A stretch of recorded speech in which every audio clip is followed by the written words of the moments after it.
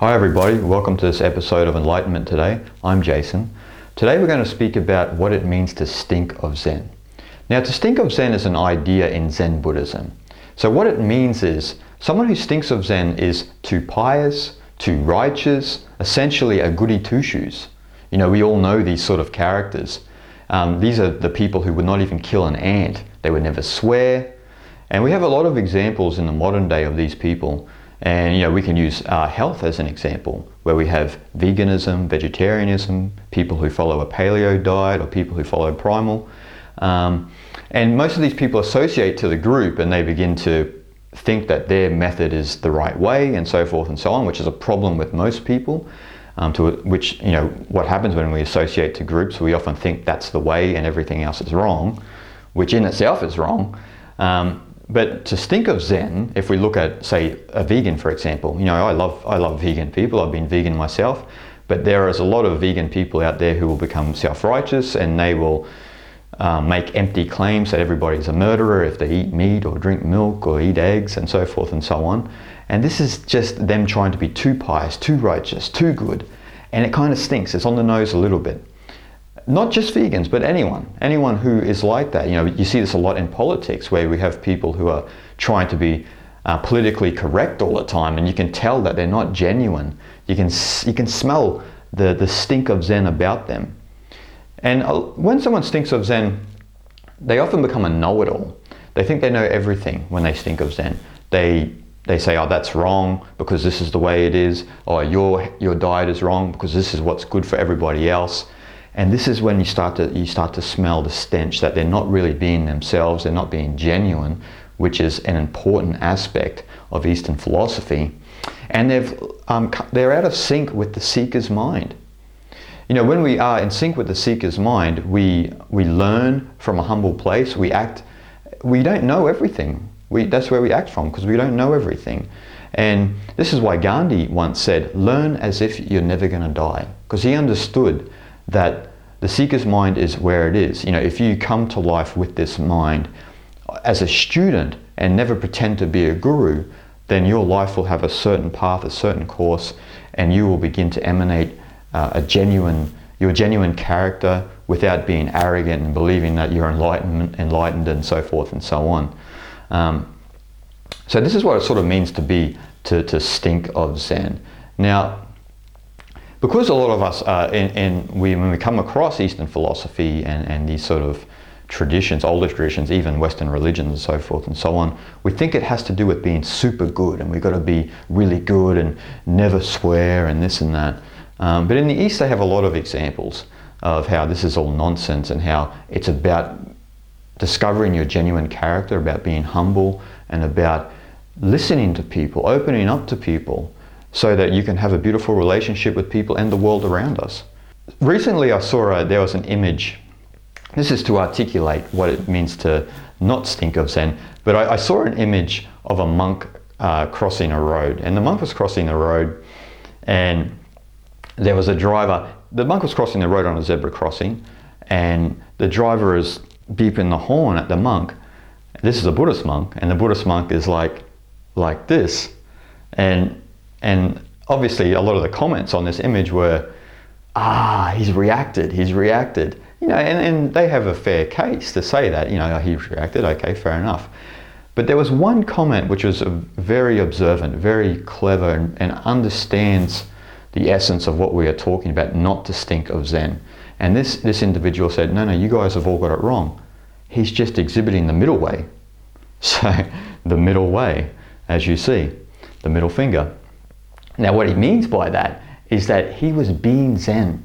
He was fully present in that moment, and he wasn't off in the past or the future. He was completely present and he exhibited his own naturalness in that moment. And now remember, this is a key concept in all of, especially Chinese philosophy, Taoist philosophy, is the idea of zitran, of naturalness, of being spontaneously of itself, which is what nature is, and we are nature. And so the point of this is the monk was expressing his nature in that moment, spontaneously of itself, without thinking. He didn't have to think about it. That's the point. And this is not stinking of Zen. He wasn't, the doctor never came back to him and said, don't react, don't react, don't react. He just went, that's the way it is.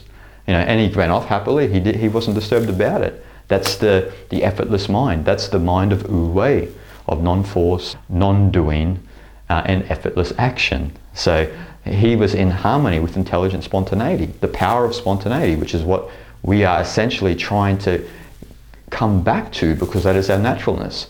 That is how nature expresses itself, and we are nature. So,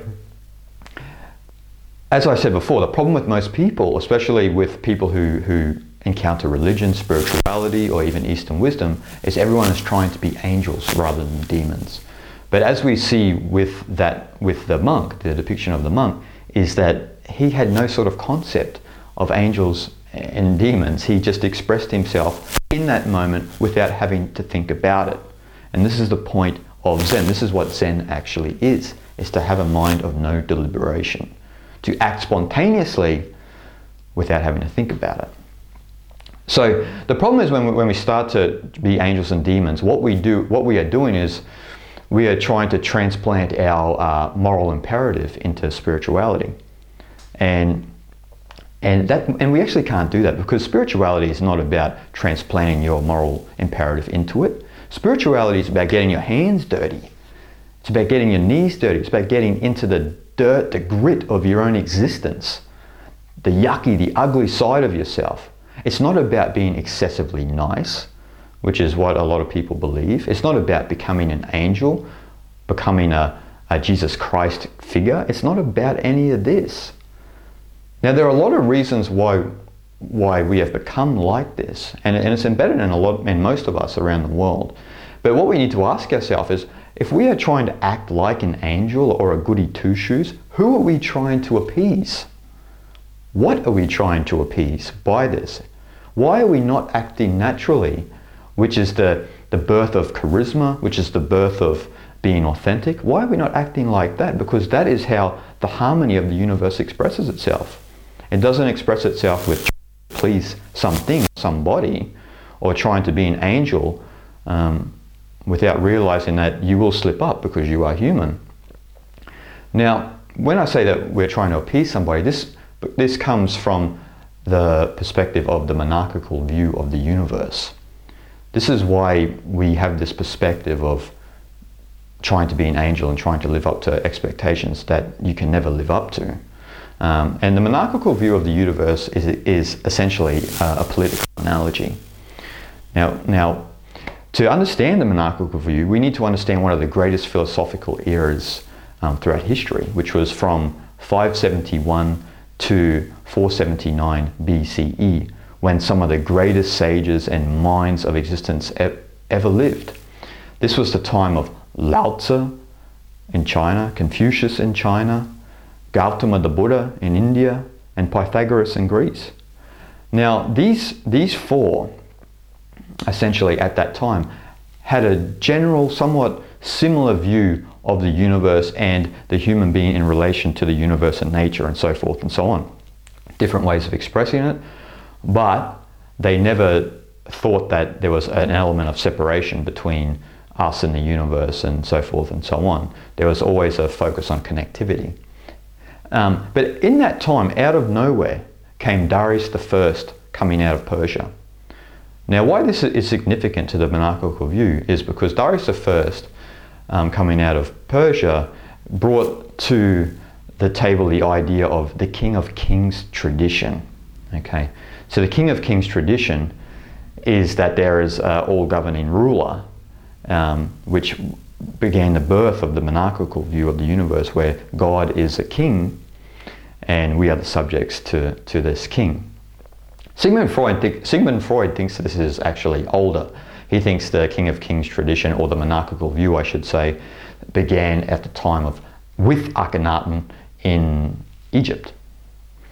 But nevertheless, the evidence is pointing to Darius I, and Darius I began this King of Kings tradition, which is the God as a ruler or Lord of everything else, which is completely different to Eastern philosophy. We only have to read the Tao Te Ching, where the Tao Te Ching says the Tao loves and nourishes all, but does not lord it over them. Meaning that the universe keeps balance without dissecting between what is good or bad, and we are all the children of the cosmos. We're as part of it, not separate from it. But the monarchical view, what this does, is it disconnects us from the God or the universe, call it whatever you will, from nature, and then the idea of separation is born. So we are separate from God, the universe, and man is separate from nature. Humans are separate from each other. We are separate from animals, and so forth and so on. We can go down the line. And this is where it all started, because of the monarchical view of the universe. So then from there, we are all trying to be angels. And the problem is we can't live up to these so-called laws of God, or these commandments of God that have been handed down. We can't live up to them because why? We are fundamentally human. We are not angels or demons, even though we may express these archetypal traits. Now, the problem with this monarchical view is it was embedded into a lot of religions, especially Western religions, not so much Eastern religions. And that's why in Christianity you see the Jesus Christ figure become someone who is inhumanely good. Inhumanely good, like almost like not even a human being. Like Jesus would never even say a word if he stubbed his toe. He would never say a swear word. You know, things like this. It became inhumanely good because of this monarchical view. So everyone is trying to live up to this depiction of Jesus as an inhumanely good figure, when this is also a result of human beings taking sacred texts literally instead of metaphorically and mythologically. And we are at the time and age where we have an increased intelligence, where we know that a lot of these stories are really metaphorical for the human beings and are not literal. And I mean that with Jesus Christ, because, you know, a lot of Christians will get so furious if you mention this. But if you say this to a Buddhist, they're not really hung up if Gautama the Buddha never really existed. It's not really a hang up. What the importance is the teachings, is the philosophy, is the way, the guide to guide us through our own lives. It's a metaphor for our own life, all of these stories, as Joseph Campbell cleverly put in The Hero's Journey.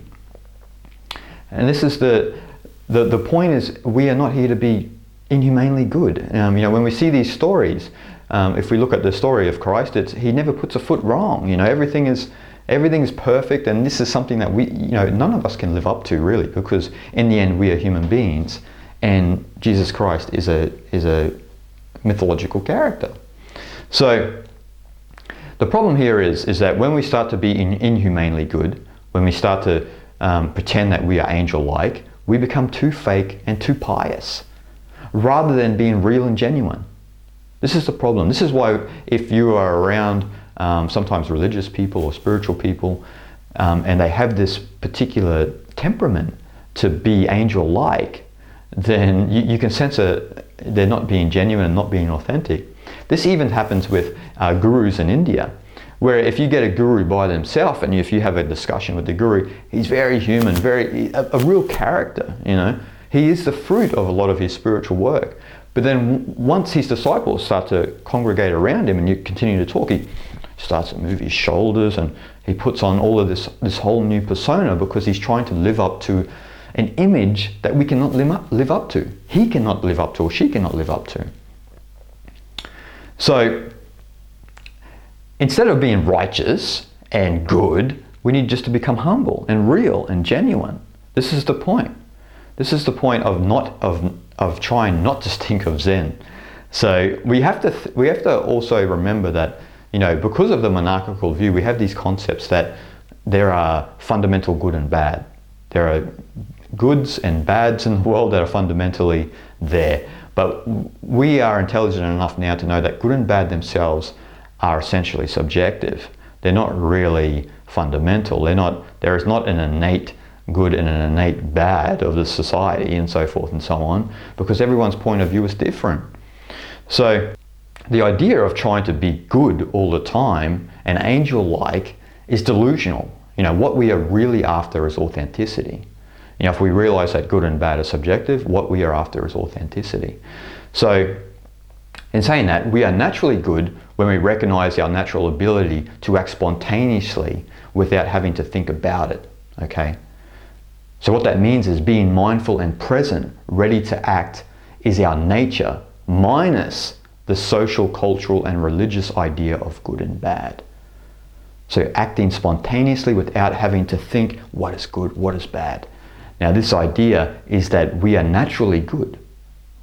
We only become bad when we confuse the social, cultural, and religious laws with how we should be, which causes psychological imbalances, which causes us to think in unnatural ways, out of sync with reality. And we stop acting spontaneously. We stop acting fresh, authentic, which brings a lot of beauty and color to the world. You know, in conversation, when you're in conversation with somebody, it's beautiful when you begin to act spontaneously with no agenda. There's no idea of how you should act in this conversation. This is why most people love their friends, because they can just be themselves around their friends.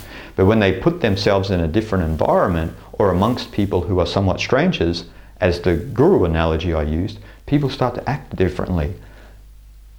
It's like a hypnotherapist told me once that, you know, we have actually, in a minimal, we have 15 egoic personalities, because we have this erroneous tendency to try and be somebody different with different people all the time. And the idea of not stinking of Zen is to get rid of that and just be yourself, be genuine, be authentic, be humble to reality, and keep that seeker's mind at all times. So the idea of the power of spontaneity and acting this way is often depicted in the East, and the way not to stink of Zen masters would always try and teach about, you know, don't try and be too pious, don't try and be too ingenuine, you know, be real and be humble. And there's a great story to exhibit this power. And it's a story in Japan, in Zen. And there was a Zen master in Japan. He was the main Zen master of a larger monastery. And there was a group of samurais going through Japan, just killing and doing their thing with their samurai swords and, you know, so forth and so on. And so they knew that the samurais were coming, so everyone sort of in the monastery, the other Zen masters and disciples hid in the bushes, while the main Zen master of the monastery peacefully greeted the samurais at the gate. You know, he welcomed them. And the samurai, he didn't want any of it, and he just stabbed him straight through the gut and comes out the back. And then the Zen master's like, "Whoa!" like a big scream, like loud as you could hear. And he's dead. Anyway, after the experience, one of the disciples with another Zen master that was hiding in the bushes was saying, do you see? Even though he was our leader, he didn't understand Zen. He reacted. And then the other Zen master was like, completely wrong. He was being perfectly spontaneous and in harmony with the way nature is, and he expressed it in his fullest. He didn't have a problem about it. The pain was something he experienced spontaneously, and he expressed it. He expressed Zen fully, being Zen fully. And this is again corresponds to the other monk earlier that I talked about giving the finger. He had no problem with it. And this is the problem with a lot of people who come across spirituality in general, because people think that we are supposed to be like a stone Buddha, never move, never react to life, never have any fun. I'm going to just meditate forever. And that's all nonsense. We know that's all rubbish, because we are essentially human. So what the other Zen master was trying to tell the disciple is, you still don't understand what it is to be Zen. You don't understand it. Because a master is not at odds with their own humanity. That's the idea. They're not at odds with their own humanity. And what we are often doing is we are wrestling with our own humanity. We are trying to be angels or demons without realizing our own humanity, our own humility, and this is essentially who we are.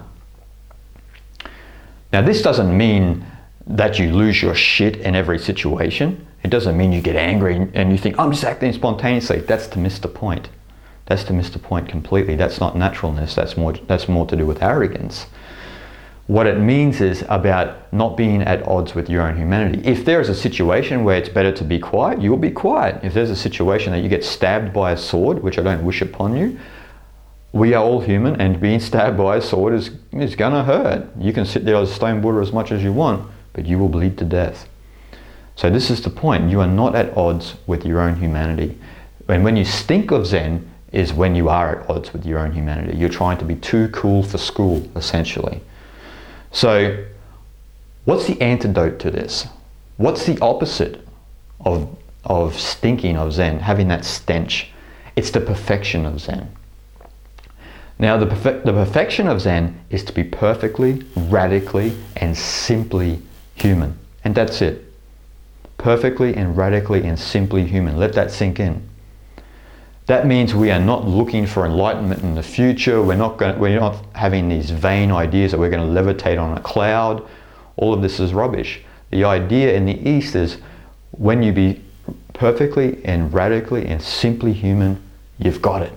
You've realized your own authenticity. You are not at odds with your own humanity, and you have embraced the beauty and the tragedy of what it is to be human. Alan Watts once says to depict this is the difference of the adept in Zen from the ordinary run of men is that the latter are, in one way or another, at odds with their own humanity and are attempting to be angels or demons.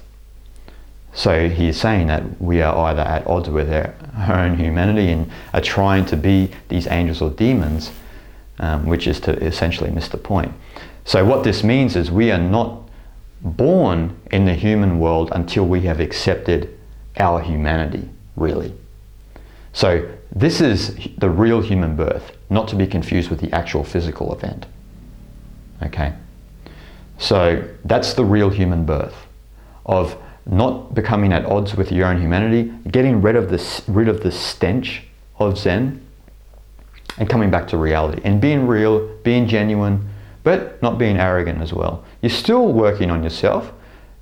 You're not pretending to be enlightened. You're not doing any new age fallacies like this. You're not attempting any of those. You are embracing your own humanity, the beauty of it.